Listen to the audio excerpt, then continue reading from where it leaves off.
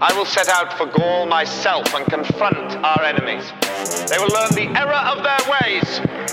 But why might early Christians have called Nero the Antichrist? I will quash my deluded enemy, not with the sword. I intend to sing to them. Welcome back to the life of Nero.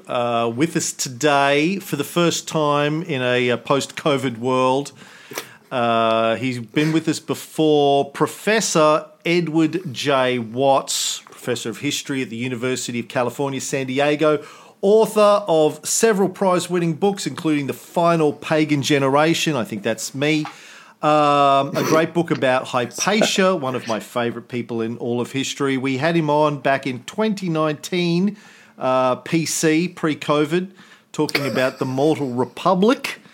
And he is joining us today to talk about his upcoming book, The Eternal Decline and Fall of Rome, the history of a dangerous idea. Professor Watts, welcome back to our humble show. Thank you. I'm really excited to be here and to talk Nero and everything else with you guys. Tell the folks what you're drinking from as we speak.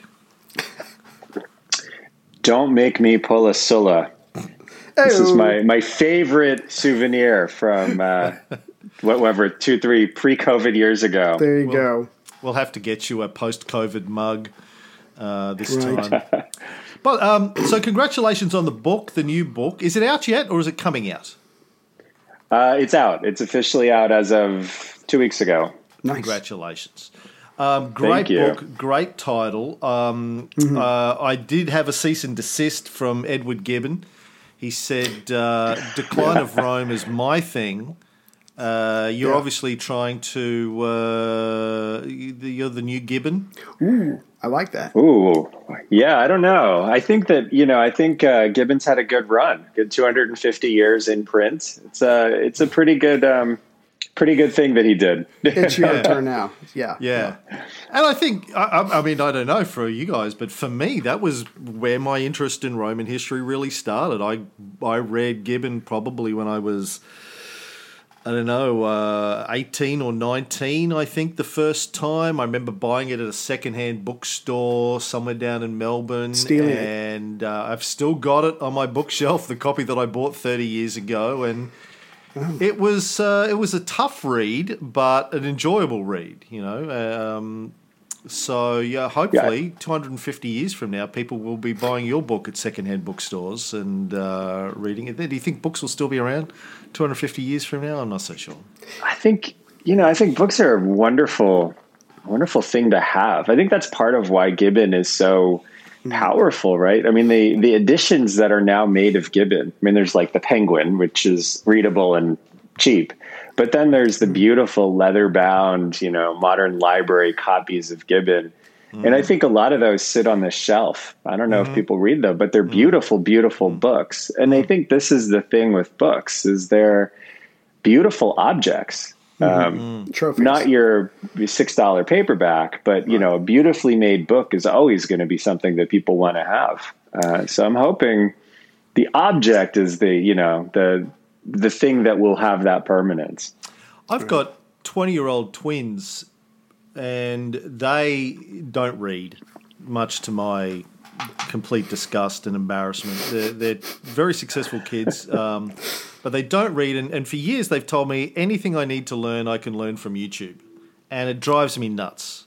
But I fear that's what we're staring down the barrel of, is generations of kids who think, if I can't get it on TikTok in 30 seconds, then, what's the point? It's not worth anyway, that's the decline of modern society as TikTok. There we go. Unfortunately. Yeah. And listen, great title, The History of a Dangerous Idea. What is the dangerous idea, and why is the decline and fall eternal? These are the obvious first questions. Yeah, I think that the moment that kind of dawned on me that this is a story, the story of the decline, the story of the history of the idea of the decline of Rome, was when I saw this in a play by Plautus that was written around 200 BC. And so for those of us who know Roman history, we know 200 BC, there's no way that you could look at this and say this is the decline of Rome because the empire is expanding. It hasn't even conquered Carthage and Corinth yet. And so the state is getting stronger by any measure that you want to use. And yet, Romans are already talking about it being in decline. And so the story of Roman decline is something that Romans themselves are talking about for almost 1,700 years. And during a lot of that time, the state is growing. The state is getting more prosperous. It's getting stronger. The leadership is better. The political system is integrating more people. And for some of that time, it's also suffering crises. And ultimately, of course, it does fall. It's not here anymore. So when you look at the eternal story of the decline of Rome, you have this political entity that we can watch for 1,700 years engaging in these conversations about, well, are we getting worse? And then after Rome, falls, after Constantinople is conquered in 1453 and that state ends, this story is still out there. It's just used in a different way by people. So it becomes then a cautionary tale of, well, there was this great empire and it lasted for a really long time and it did really well for a very long time. And now it's no more. What do we as people living in the 15th century or the 18th century or the 21st century have to learn from the experience of that empire? And so this story that Romans told really since Roman literature begins, Plautus is the earliest sort of person that we have in Latin in extensive sort of preserved texts. He's already talking about this. So as long as we have Romans talking about things, they're talking about this idea, and we're still talking about it now. But I think the other side of that is when you look at this across Roman history, this is frequently an idea that's used to rob people of their rights or rob people of their liberty or rob people of their property. And so this is not just an idea that's always there, but it's an idea that can be used to do things that the society otherwise wouldn't permit. And that's the dangerous part. This becomes a tool where you can say to somebody who is uncomfortable about whatever it is that's going around them, I know why you're uncomfortable. It's right that you're uncomfortable. And we need to do something really dramatic to change the society to make it so that what you're uncomfortable about is no longer a problem. Make Rome great again. Exactly. If I could go back to the first part of your answer just for a second, I just imagine one Roman turning to the other one and going, things are different from when I was a kid or from my father's day. It's almost like it's that, but are they talking about the empire in itself or just daily life as they no longer recognize it anymore?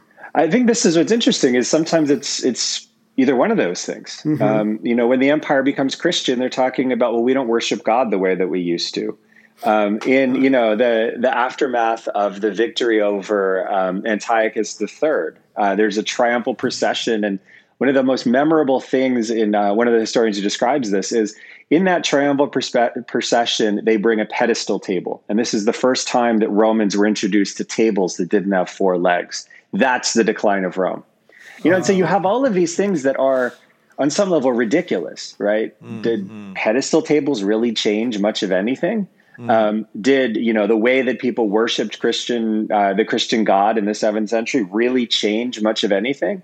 But at each of those moments, there are people who feel really uncomfortable about something different happening and the society changing in a way that is moving much faster than they're comfortable with. And so the story of decline becomes a way for them to say, I don't know why these young people who came back from Syria have pedestal tables, but that really bothers me.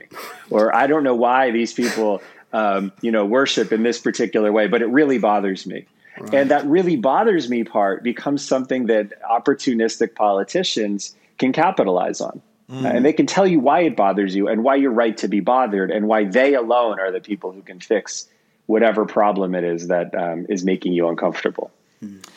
And so, you write in the introduction, the Roman rhetoric of decline and renewal left a trail of victims across Roman history. I wrote this book to explain how this common, seemingly innocuous narrative of Roman decline could prove so destructive.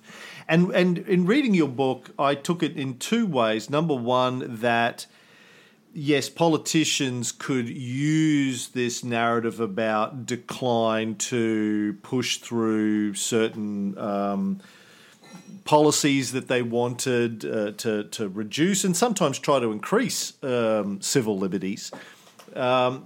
But also just that the Romans thinking themselves that they were in decline in itself is destructive when this idea gets into a population or a society that, we're going down the drain hole. And obviously, you know, we could spend the next couple of hours just talking about your country. But there is this... You know, you kind of get this sense, I do anyway, as an outsider, I get this sense that the US now is almost fully capitulated to the idea that, well, China's going to take over and you know, it's over. The era of the American empire is waning, and it sort of sets off like a mass panic. It's funny, I was watching, completely coincidentally the other day, an interview with Bertrand Russell from 1952. So quite late in his life, a television interview, and he was talking about how, you know, he said he was born in 1874 or something like that. And he said, you know, I think people born after 1914 really have no appreciation for how things have changed in my lifetime. Like he said, the very idea that Britain wouldn't always rule the seas was inconceivable, incomprehensible to people of my generation, and now it's gone. And he said, like I've watched empires that had lasted for centuries evaporate like the morning mist or something. I'm paraphrasing, but evaporate almost overnight like the morning mist. And this idea that empires can and do fall, and when you're in the middle of one of those empires that's obviously, which you think is falling anyway, whether or not it is, sets off like this societal panic. In Rome's case, it sort of lasted for centuries, a millennia, really, right? It didn't happen overnight. So I find that a fascinating concept, but I wanted to ask what prompted you to take this approach. You know, you said it was reading Plautus, and you just realised that, well, this is a narrative that actually lasted for a long time. It's a narrative that is always there. I think what's interesting is, and I love the image that you just brought up of Russell and the British Empire, because I think the story of Roman history is one of repeated crises that Rome overcomes a lot of the time. And so there are moments where you can say, there's a real problem here. You know, we're suffering from, say, smallpox in the 160s AD. And 10%, 20% of our population dies. Our farms are depopulated. There's no one farming. We don't have enough food. Cities are collapsing because none of the people who run the cities are still alive to run them. We can't even campaign. Marcus Aurelius has to suspend a war for a year because the armies are so badly hit they can't campaign. And what Marcus does is he basically says the response that we need to have as a society is one that acknowledges the problem. And then we find how everybody can contribute in a positive way to the solution. And so when you read Cassius Dio talking about the reign of Marcus Aurelius, he talks about this. He literally calls this a golden age. And you look at that and you say, under what circumstances would somebody in like 167 look around and see literally, 10% of your town dying, wondering about getting food, wondering about who's going to run your government? Who would look at that and say it's a golden age? But I think what Dio's point... The people who didn't like that 10%. Yeah, I mean, it's interesting, though. You read the accounts of these guys, and there is serious survivor's guilt. Even if you didn't like those people or you felt like they were different than you, why did you survive? Why is it that you came out of this and they didn't? And so it's a society that's deeply, deeply traumatized. And what Dio's saying, in essence, is it's not the conditions. The conditions were terrible. It's what we did as a society to overcome those conditions. Sorry. Yeah, go on. I didn't mean to interrupt. Yeah, and I think that's what Rome shows us, is that you can have these moments where there are declines that really just sort of crush society in on itself, and it makes everything about the world worse. And then you have these moments where by every tangible measure, society is declining, But actually the people living through it feel like they have a collaborative enterprise that they can work on to try to make things better. And I think one of the things that's interesting about Plautus is these texts start right after the Battle of Zama, right? This narrative of decline happens right after Rome has beaten Hannibal. And I think part of what you're seeing in the 190s is everybody's looking back and saying, well, we came together. In the 210s, we didn't even have enough food for our city. And we had Hannibal in Italy, and he's peeling our allies off of us. And we spent that decade working together to reverse this. And so when they get to the 190s and there's division and there's pedestal tables that some people have and some people don't, and there's wealth that some people have and some people don't, part of that rhetoric of decline is saying we are not together working for some sort of goal in the way that we were 20 years ago. And like Russell, they remember that. And so the evaporation of that consensus is really a powerful feeling. And the building of that consensus is also a really powerful feeling. And so decline can exist in a way that totally tracks to objective measures of the health of the society, but it can also be completely separate from them. And you can actually have moments where people are looking by every objective measure at a society that's not doing well, and they feel better about it because they have a common project to improve it. So I'm sorry. I just want to, this is kind of a response to what Cam said a second ago, but if I could get your opinion on something, Professor, would it be possible, is this accurate or not, for a Roman after Hannibal is defeated to go, you know what, I kind of feel like we've slipped a little bit. That perfectly makes sense to me. But on the other hand, almost in the next breath, they could go, you know what, if we get back to what made us great, if we get back to our Romanness, our culture, I bet we can pull ourselves out of this. Because what Cam was saying a second ago, if you ask the average American, if you look back, if you compare America now to post-World War II, yeah, not quite as good as we were. Oh, but we could get it back in a second if we really buckled down and we really came together, if we, whatever. I think Americans, like the Romans, have an optimistic view if they got their act together. And I was just wondering, one, in your opinion, would that be fair to say that that's true? But if the answer is yes, how could the Romans not be optimistic after everything they went through with Hannibal to say, oh my God, we are freaking amazing. We must have some great gods backing us up. And then going from a city-state to a city-nation, how could you not think that you could overcome almost anything? Does that make sense? Yeah, so I think that the really interesting thing, and again, if we're looking in the 190s, the person who's pushing this idea is Cato the Elder. The curmudgeonly Cato, not the heroic Cato who stands up to Caesar. Right. And the person who's on the curmudgeonly for my I'm not a fan of either of them really. But anyway, keep going. Point taken. No, me neither. But I think that the first Cato the Elder, he is particularly looking at Scipio Africanus in this. And what he's particularly looking to do is to say that, Scipio comes in and he has all of this money and he's building statues to himself on the Capitoline Hill and he's giving all these things to his soldiers. And you know what? You guys are missing out.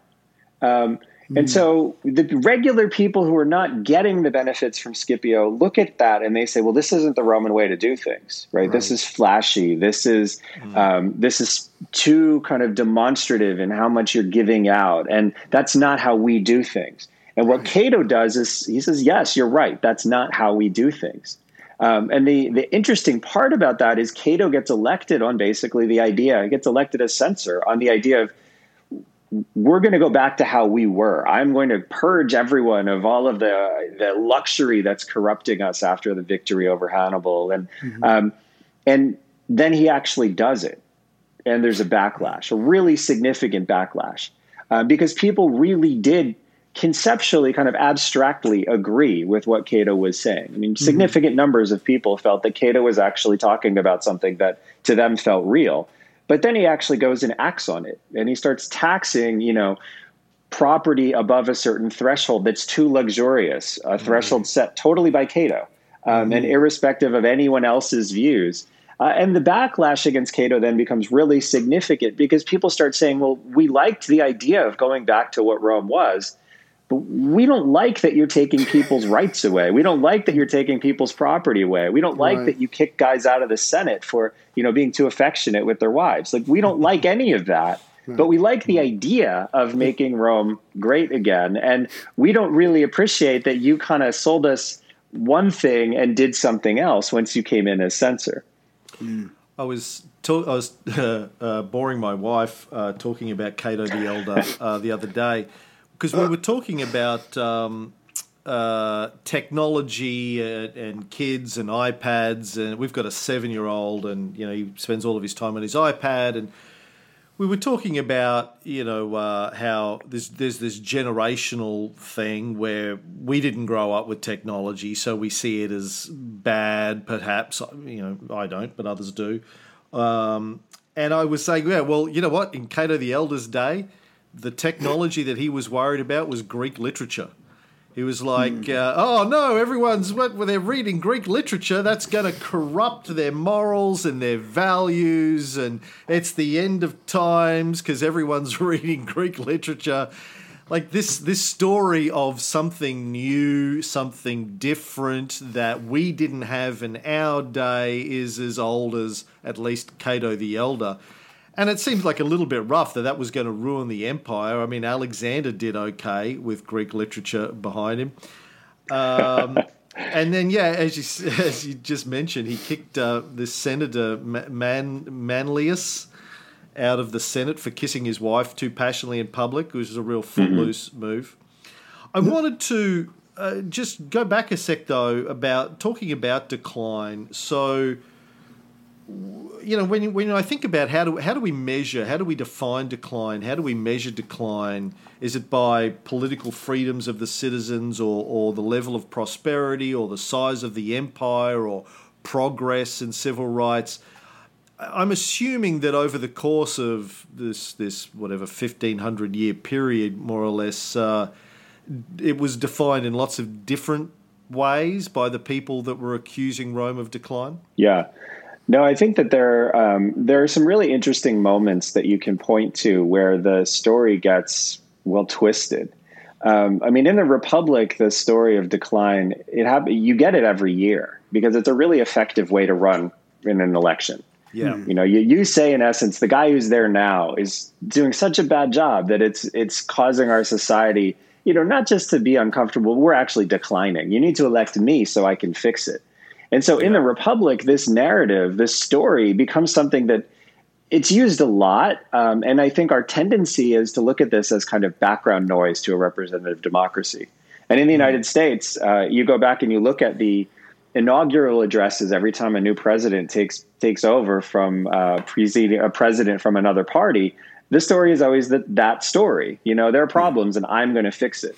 Trump's inaugural was probably the most explicit in saying, your country now is like a burned out shell of what it once was, and I alone can fix it. But there are variations of things like that in Obama, in Clinton. You look at these. This is a common way that people take over as candidates in an electoral democracy. Once you get into the empire, it gets a little more interesting.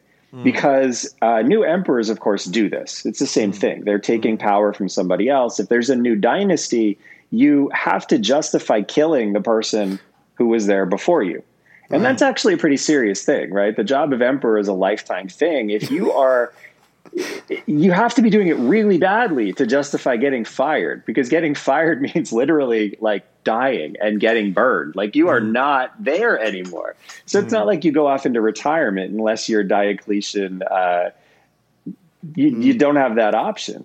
So the story when a new emperor takes power is always this other guy was terrible. It was horrible. And we're in such profound decline as a society that the only solution was to kill this guy. And I'm going to come in and I'm going to fix it. But then the other interesting twist is the continuity that you have to maintain if that's not how you took power. Like if you're the designated successor of somebody, you owe your position to the person who came before you. And even if that person did a terrible job and left you with a bunch of problems, you can't say, Trajan left me an unwinnable war in Iraq, so I'm going to reverse the Roman decline. What you just do is fix the problem and take credit for fixing it. But you don't ever blame him for causing it. Yeah. And so you get this story where there's transitions in power, And you, as an emperor, have to say there was really profound decline that is so bad that the only solution was to kill this guy and bring me in to fix it. Yeah. But when you are succeeding somebody, it doesn't matter how bad they did. You have to own it. You have to make them a god. You have to invest them with the acknowledgement that they did a good job, because you owe your position to them. And if they're terrible, what grounds do any Romans have to accept you when they chose you? Yeah. And, I think when, you probably saw this with Claudius, when he took power from Caligula, he's in a really difficult position because he can't really own Caligula, but he has to he's part of a dynasty. He has to own the connection to the dynasty. And so there's this really interesting game that Claudius is playing to acknowledge Augustus and acknowledge Tiberius and acknowledge the dynasty, but not really tie himself very closely to Caligula. Yeah. It's a real challenge because this rhetoric has become so deeply connected in Romans' minds to shifts in power that you have to be really careful how you use it in the imperial period. Yeah. If I could real quick to stay on the same subject but come from the opposite point of view, you mentioned Marcus Aurelius a couple of minutes ago. Was he one of the few leaders who is given a whole bunch of problems, but he doesn't blame a particular group? He's like, okay, we've got these problems. Let's break them down. Let's try to solve them. But isn't it harder to have the people want to follow you if you don't give them a common enemy? If you don't, it almost seems like you're just making it easier on you. Oh, by the way, this is all the Christians' fault. But he doesn't do that as far as I gather. Yeah. He's just like, let's break this down. So that's more honest, and he should be applauded for that. But at the same time, he is kind of making his own life harder because he's not emotionally rousing the people behind him by pointing at a common enemy. I think that the Antonines are a great example of this because I think, Nerva has this reputation of being a great emperor. He was terrible. Domitian was 100 times better than Nerva. Nerva couldn't run the empire at all. Right. And Trajan actually gets selected as a successor mainly because Nerva was given the choice of making Trajan his designated successor, or having Trajan rebel and overthrow him. Mm-hmm. And yet Trajan has to divinize him. He has to make him this glorious figure. He has to make him the founder of a wonderful dynasty. Mm-hmm. And objectively, there's no reason why anybody should think Nerva fits in the pantheon of great emperors. But Trajan put him there. And then Trajan was successful for much of his reign. But the last couple of years of Trajan's reigns were a disaster. And Hadrian comes in and he fixes the problems without blaming them on Trajan. But again, objectively, there's a major Jewish revolt that actually takes Alexandria for a little while they're losing a war in Persia or in Parthia. And Hadrian deals with these problems, but he never throws them onto Trajan, even though it's pretty clearly Trajan's fault that those things happened. Mm-hmm. And then Antoninus Pius does a similar thing with the problems he inherits from Hadrian. And so the Antonine dynasty is this great example of emperors who make that calculation that there could be a short-term benefit to them to say, my God, Hadrian messed things up, or my God, look what Trajan left me. But they make the calculation that the long-term cost of that isn't worth it. And so they basically accept the consequences that go along with reversing the policies of the people who came before them, and then move on. And in Trajan's case, the policies were so bad that nobody was invested in them. But in Hadrian's case, Trajan had generals who really felt they could win in, what's now Iraq. They really felt that they could stay the course. They could stick it out. They could actually win this war. Mm-hmm. And when Hadrian withdraws, he almost loses his life. These generals are so angry that Hadrian has to really kind of cordon them off and remove them from public life. That's a risk. But it's a risk that I think he took, understanding exactly what you said. He could have very easily built support in Rome for withdrawing from this war that wasn't going well, but he made the decision that the long-term consequence of reversing Trajan in that public a way and repudiating Trajan in that public a way wasn't worth it to him. He would rather take the short-term consequences and then be judged by the results of what he brought about. But it's a unique moment. You really have to be in the middle of a strong and stable dynasty for emperors to start making those kinds of choices. And it sounds like you have to be an adult and not just take the easy way out or being emotional about it. It's like, I'm going to make a very unpopular decision, but it's the right thing for the state. screw it, we're going to do it, and stick by that. Again, one of the few adults in the room. He should be applauded. And sometimes you die because of that. Yes. I mean, Domitian died because of that, because that was how Domitian thought about his frontier policy. And it ended up being part of the rationale that people gave for killing him. Mm-hmm. Speaking of adults in the room, Ed, Ray has a really bad habit of jumping all over the timeline, and I threatened him this morning. He did. Stick to a timeline, or else it's going to become like spaghetti here. So we talked about... We're going to go back now. We're going to go back, yes. I won't say we're going back. We talked about Africanus and Cato the Elder. Africanus's grandson, of course, was Tiberius Gracchus, one of my personal heroes, the great reformer. Now, in the book, you say that his claim that the countryside that had once been dotted with the small farms of free Roman citizens was now full of large estates and pastures tended by barbarian slaves wasn't true. That archaeological records show no evidence of this happening. So are you saying that he was maybe embellishing what was really going on for political benefit? I think that he is very sensitive to the perception that people have. I think that what we see in that period is if you have land along the coast or along a major road, that process is probably starting. So if you are traveling through Italy and you're traveling on one of the major Roman roads, and the story that's told is he's traveling on his way to Spain because he's serving as a financial official on a Spanish campaign. He is traveling on one of the major roads, and it was beginning to be possible for people to build these great estates in areas that you would see when you were traveling. And so it's quite possible that he's seeing large estates on these sort of freeways.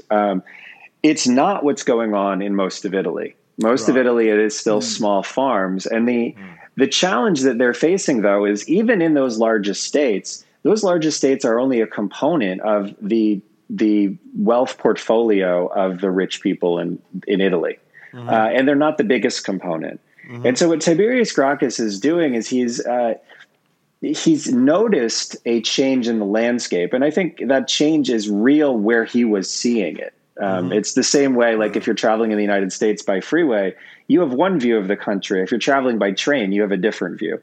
The picture that he's getting from basically the freeway is a view of what Italy will be probably 60 years in the future, but it's not there yet. The small landholders are very much still in charge of the countryside that's off of those main roads. But there is a really significant unease that people feel about wealth. And they can't put their finger on why. But the period in, say, the generation before Tiberius Gracchus, there is a really dramatic increase in wealth that is connected to a few people who understand how finance works.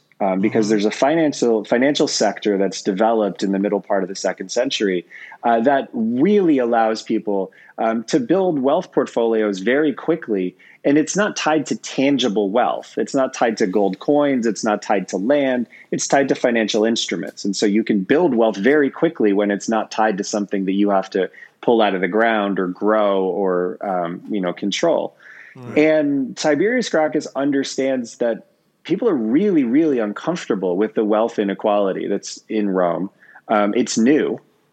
This division between the super wealthy and the regular Roman has become really pronounced in living memory. And they don't really know how to put their finger on how you address this. You're not in a situation where like Italians are paying taxes or Romans are paying taxes. It's not like you can implement a kind of Bernie Sanders tax scheme where you redistribute wealth by taxing it and then sending it back out from the government. You don't have that capacity. And so Romans they know they don't like what's going on. They don't really understand what's happening. And they don't really understand that wealth is not the solution to it. But what Tiberius Gracchus understands deeply is it's not even at that moment about the solution. It's about making people feel like they're being listened to. And so the proposal that Tiberius Gracchus has is actually a relatively modest proposal. And it's not going to address wealth inequality. It's not even distributing privately held land. It's distributing publicly held land. And it is at the same time something that rich people are moderately upset about. And the fact that rich people are upset about it is enough, because it feels like you're doing something. It feels like you're listening. It feels like you have put your finger on a cause for the discomfort that everybody is feeling about this wealth inequality in Rome. And so Tiberius Gracchus's genius is to understand that the measure itself is less important than the feeling that someone is listening. And had the measure gone through without a hitch, it wouldn't have changed much of anything. If he redistributed all of the land in all of the areas that are covered by that land reform bill, it's probably something that gets maybe 15,000 families into farmland in a population of, I think at this point, Italy's 4 to 5 million people. Right.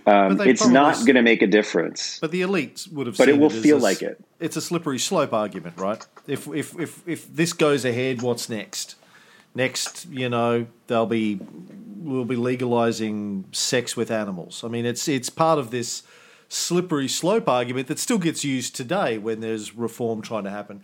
But the thing that I'd never really thought about before but jumped out at me in reading your book is you have Cato the Elder saying that Rome's declining because Scipio Africanus is displaying this extravagant wealth, which wasn't very Roman of him. Then a couple of generations later, it's Africanus's grandson who is saying, we need to reform, it's declining because there's all of this wealth that's being used in inappropriate ways. So the fact that the grandson of the rich guy that was the problem for Cato the Elder is now the reformer, it kind of struck me as very FDR-y. Rich blue blood. I assume Tiberius was, raised as a bit of an elite. It's a member of the elite being a traitor to his own class, in a way, is the way that it must have been perceived by the elite. I found that just a fascinating idea. And I think that's exactly what's going on. I mean, the people who are behind him are other Scipiones, right? I mean, people who are behind killing him are other Scipiones. Yeah. And the reason that they're upset, again, it's not that the reform is so bad. They let the reform, after Tiberius Gracchus is killed, they don't get rid of the reform. The reform is still in place. The law is still valid. It's the way he's doing it.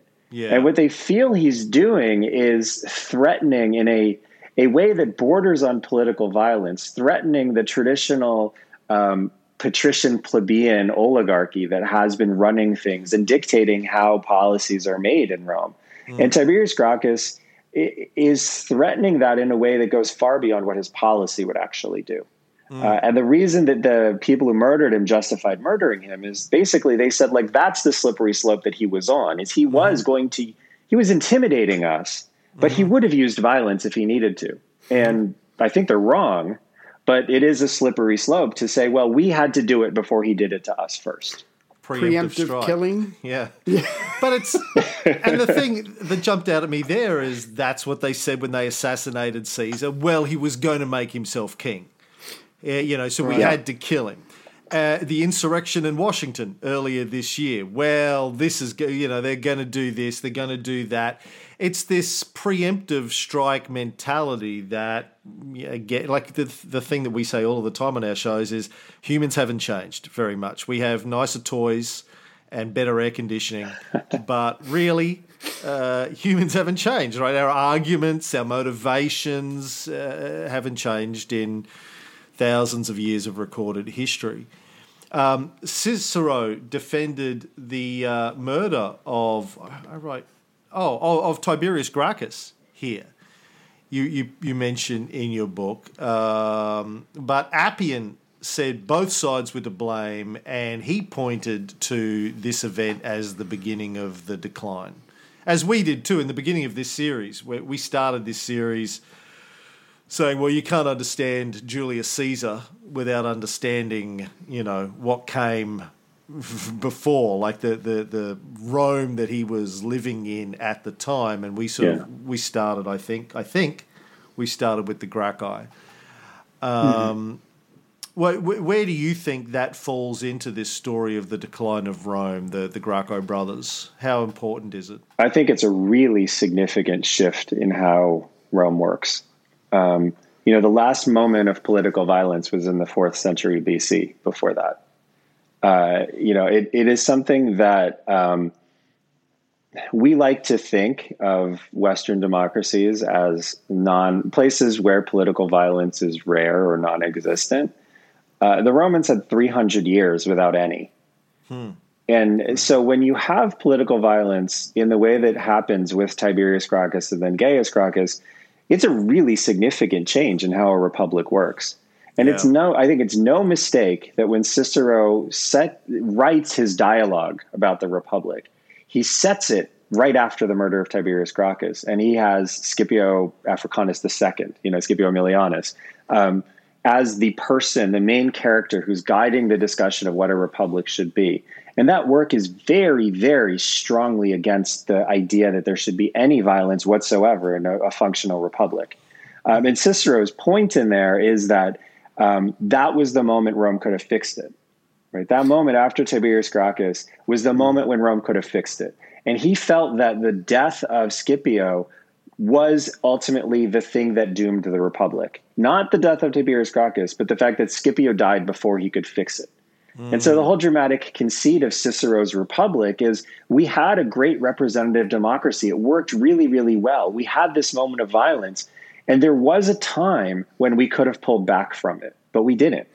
And instead, what we have is this republic where we're moving towards moments where stability occurs only when somebody is strong enough to dominate the state by himself. And he's thinking particularly of the sole consulship of Pompey in, 52. And in Cicero's mind, he's not written this after Caesar has rebelled, but he understands full well that once you have a republic that functions peacefully only when there's a strong man sort of looking over it to be sure that it functions peacefully, that isn't actually stable because somebody will come along and say, I can take that guy down. And Cicero's intuition is exactly right. That republic is taken down because Caesar says, you know what, this is not working for me and I can take him down. And Cicero, in a way, even though he didn't imagine it would quite unfold that way, Cicero understood that dynamic. And he really felt the way that Rome could have avoided that was to have come back together following the death of Tiberius Gracchus and really figured out what the republic should be, how it should work, and how to prevent it from becoming what Cicero knew it would become. So is Pandora's box now open? If I'm a politician, violence is now one more tool in my toolbox that I can use, and I can point at the precedent of the brothers Gracchus. So it's not something new. I'm not some radical. It's been done before. This is something that I can incorporate into my quiver, and I can use it. Obviously, it's an extreme thing, but it is something that is now doable because it has been done. Exactly. And I think what you see is guys like Saturninus, they learned how to do this. They learned how to do this much, much better. The person that I think gets such short shrift, and I think it's really unfortunate, is Gaius Gracchus. I mean, if there's anyone that I can advocate as a hero in this sort of century that the Republic unfolds, he's actually a hero, I think, because he knew what he was doing. And he was about policy. He wasn't about flash. He had the skills. He was a tremendous rhetorician. But he was about creating policies that actually addressed real problems in a big and significant way. And he knew he would die for it, and he still did it. Wow.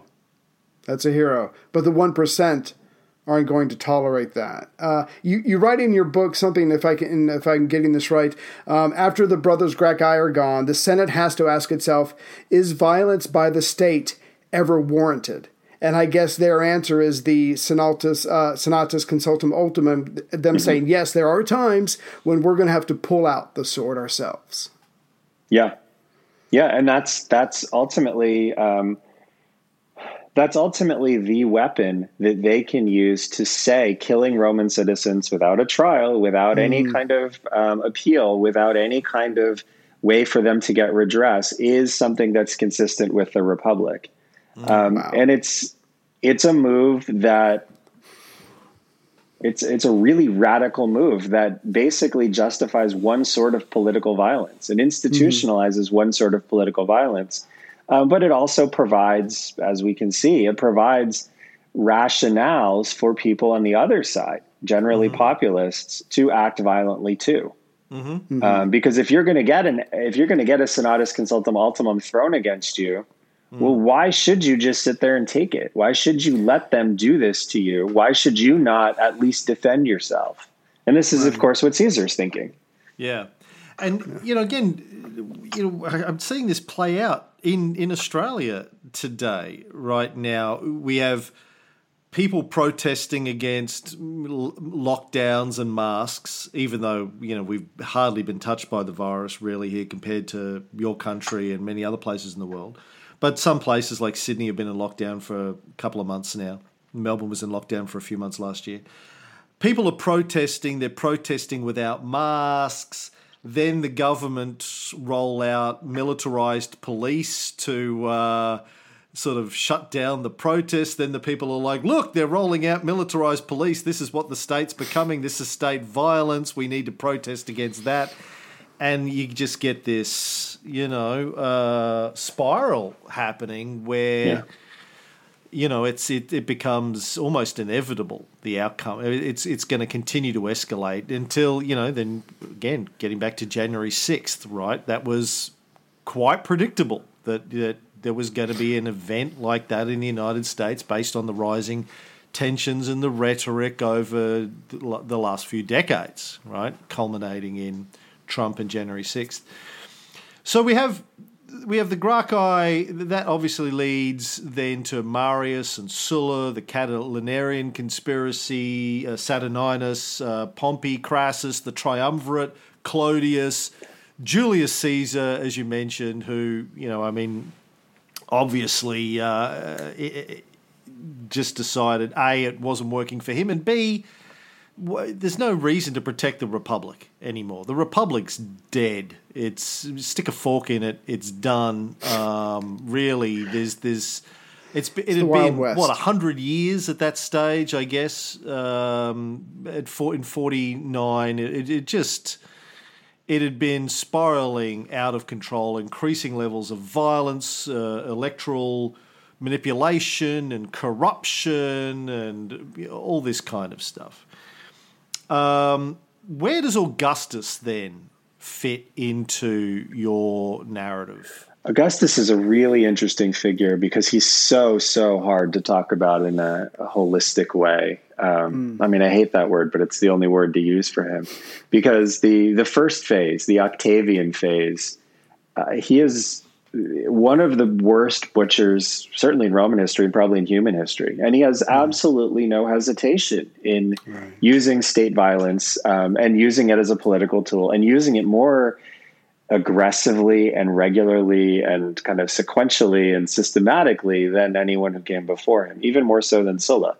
And then the second part of his career is this constructive phase where he builds a political infrastructure that brings together a Roman state in a fashion that I think is inconceivable, and then lasts for 1,500 years with, amendments and evolutions. But that structure that Augustus puts in place is so good, and so good in a sort of functional sense, and so effective, that it's really hard to square that constructive Augustus with that destructive Octavian. But I think if we wanted to try and look at this in terms of decline, Octavian phase, early Augustus, he understands what that means. He understands that people feel really, really upset about what happened with Caesar. He understands that the great rhetorical move that Antony made at Caesar's funeral had really solidified people's view of what Caesar was. And the legacy of Caesar was then something that people were willing to get behind as a rallying cry and a way to rise up and fight violently against the people who had murdered Caesar. And so he did that, and he understood that, and he promised first retribution, and then he promised a more functional state that could protect them against people like Sextus Pompey, people like Antony, Cleopatra, whoever it was that was on his horizon as an enemy. He was offering Romans a a promise that he would protect them and avenge them, just like he had done Caesar. What's also interesting is he's very deeply plugged into the way Romans in the late Republic thought about decline. So if you read someone like Sallust, Sallust, I think, is one of the best people describing what the conditions of decline are actually like for a person. Now, Sallust is an incredibly corrupt political official. He's a friend of Caesar, so he gets pardoned, but he is notorious for how corrupt he was. And Sallust writes in his Catiline that, I went into this wanting to be a good public servant, and I became corrupt and I was bad. And that's true. But the conditions were so bad that how could you not be corrupt, right? I was corrupted by the moment. And I did bad things, but everybody did bad things at that moment. And what Augustus was able to say was, we're repairing the morality of Rome. And it's not your fault. It wasn't your fault that you did all these terrible things. Right. It was because of the climate of the age. The Roman virtues had all declined so badly that you couldn't but do the horrible things that you did in the 40s and 30s. And I'm fixing that. And so the moral legislation and the promises that he makes about restoring the virtue of Rome and even restoring the political functioning along lines that Republicans might recognize, it's also a redemption story for the people who were left from the 30s and 40s. Because now they could be reintegrated. And so Augustus gives you decline, but he also gives you restoration. He gives you renewal. And so the success of this transition from Octavian to Augustus is in many ways grounded on this promise of renewing Rome, even though in a previous incarnation, Augustus himself had done more than anyone to destroy it. And the genius of Augustus as an emperor is he's able to create that illusion that Augustus as emperor has fixed all of these problems without really acknowledging that Augustus, before he was Augustus, caused many of them. And then he's around long enough as emperor. 41 years is a lifetime for a Roman.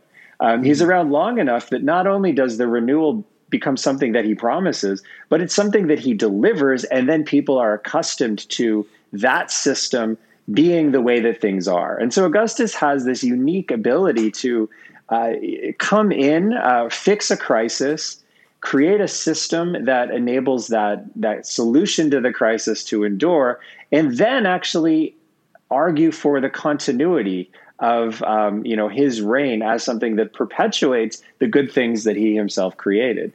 And by the time he dies, as Tacitus says, there's no one left who remembers anything but, either the civil wars or Augustus. And Tacitus is exactly right. You wrote in the book, the imperial order that Augustus created did bring about peace, stability, and a return to social order, but it did so at a tremendous cost. What was the cost, in your view? The cost was you've put in a system that has taken away the aspects of representative democracy that Rome once had. There are initially elections under Augustus. Those kind of fade away. You have the veneer of Republican government continuing. Coins issued by Augustus are issued by moneyers who sign them just like they did under the Republic, but only the bronze coins. By the time you're in the late phases of Augustus, that's already kind of eroding away. And what Augustus created was the mechanisms that would ultimately erode those things away entirely. So the assemblies stopped meeting. You stop having actual votes on decisions. You stop having even the facade of electoral democracy that Augustus had early on. I think there's a real problem that we have to understand when that goes away, because a Roman election involved a couple of things that were really important for Roman society. One is, of course, you're choosing your leadership. But another part of that is this is a representative democracy where lots of people's voices don't really matter. If you're from an urban tribe, your voice doesn't really matter because you're only going to be one component of a larger unit. If you're poor, your voice doesn't really matter. But the fact that you have a voice at all means you can come together as a society and participate in something that gives you a common purpose. And that's part of what Roman elections did, is they gave you a common purpose. They meant something. They meant that you were part of a citizen body. And when those elections go away, that ability to feel part of a citizen body also goes away. And that's when you start getting things like the demonstrations in the hippodrome or the circus, the amphitheaters. The sorts of ways that you now can chant as a crowd, but you can't actually speak in quite the way that you did when there were elections. And so I think there's a real consequence. And it's a consequence that emperors will struggle with. I mean, how do you really build a sense of common purpose in something that's as big as the Roman Empire when you don't have any mechanisms that bring these people together? And that's really something, ultimately, I think it's not a problem that they effectively solve until probably Diocletian and Constantine. But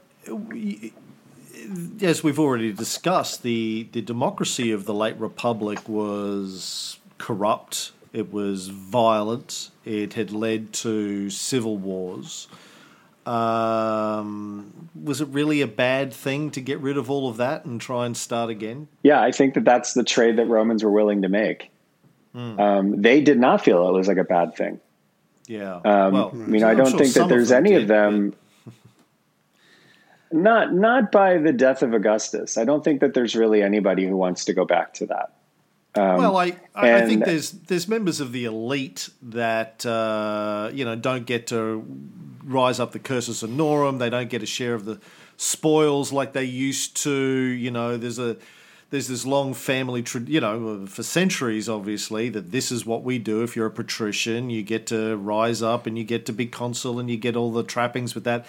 Yeah, Augustus keeps a facade of that happening, but everyone knows that it ain't like it was in the old days. I think there are some of them that would like it, but as you mentioned and we talk about a lot, by the time Augustus dies, no one has the cojones to by the time we get to Tiberius, the Senate can't even make a decision to save themselves. They're like such a weak, wet fish of a group. It's sort of self-perpetuating, right? Even Tiberius says, and this goes on after Tiberius, Caligula, Claudius, everyone says, can you just make a decision? I don't want to have to do everything, right? I've got palaces to build, I've got sex dungeons to build on Capri. I'm busy, right? I've got little boys swimming in pools, nibbling on my genitals. I need to train. I don't have time to make decisions about the running of Rome, but they're incompetent. They're incapable. It's gone. But we still see people bitching about it, like right through up to Nero. There are conspiracies. There is obviously whispers. We need to get back to the Republic. If we can just get rid of this guy, everything will be like it was. Going back to Crassus and not Crassus, Brutus, and God, who was Brutus's best mate? Cassius. Thank you. I always get Crassus and Cassius confused. There are guys that later on still want to get back to it, but they just... I think the majority of the people, though, are sort of happy with peace and prosperity. That's really what people... Well, yeah, this is... sorry, I'm all over the place here. But, when we talk about... in some of our other shows, when we talk about China today, and, Western commentators like, Xi Jinping is heavy-handed and the CCP is heavy-handed and this and that and they have this and blah, blah, blah. Yeah, but they've pulled 850 million people out of poverty in the last 40 years. Mm-hmm. I think for the average Chinese person, they're like, you know what, life's pretty good compared to what it was 50 years ago. 50 years ago, we were a poor third world pathetic country. Now we nailed COVID in like 3 months and the US had 600,000 deaths. I know, with a population a fraction of the size, I know which system works best for me, right? Yes, it might be we don't have the same level of political freedoms and social freedoms, but got food in my belly, got a house, safety, security. It's a trade-off that people are still willing to make today. I think that the way that the empire worked best is by when it preserved as much of those freedoms as it could.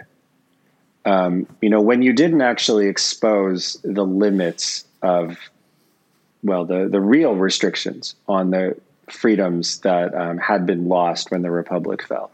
And Augustus, I think generally, I mean, especially after 19, was very good at emphasizing the positives of the imperial regime and downplaying the autocratic tendencies that led to restrictions of freedoms. And when emperors tended to run into real problems, it was when they were perceived to be overstepping their bounds and taking away rights from people that they shouldn't be doing. I mean, this is why one of the things that a lot of new emperors like to do is to go into the Senate and say, we will never execute a senator without a trial before the Senate. Because they completely have the right to do that. But what they're saying is, even though I have that right, I respect this principle of senatorial autonomy.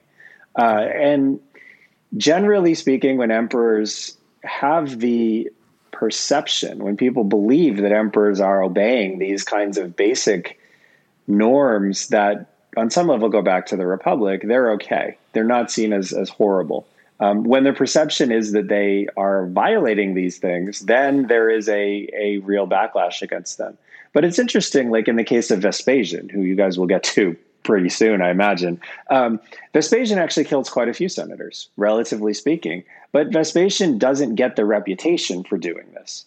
I think if you compare, say, the treason trials under Tiberius following the fall of Sejanus with some of the executions of Vespasian, what you find is Vespasian's people, I believe, were less likely to be found not guilty, and I think about the same number of people were killed.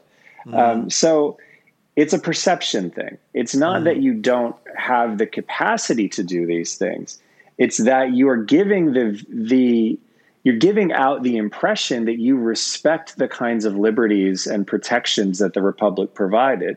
And that's really what people cared about in the Republic.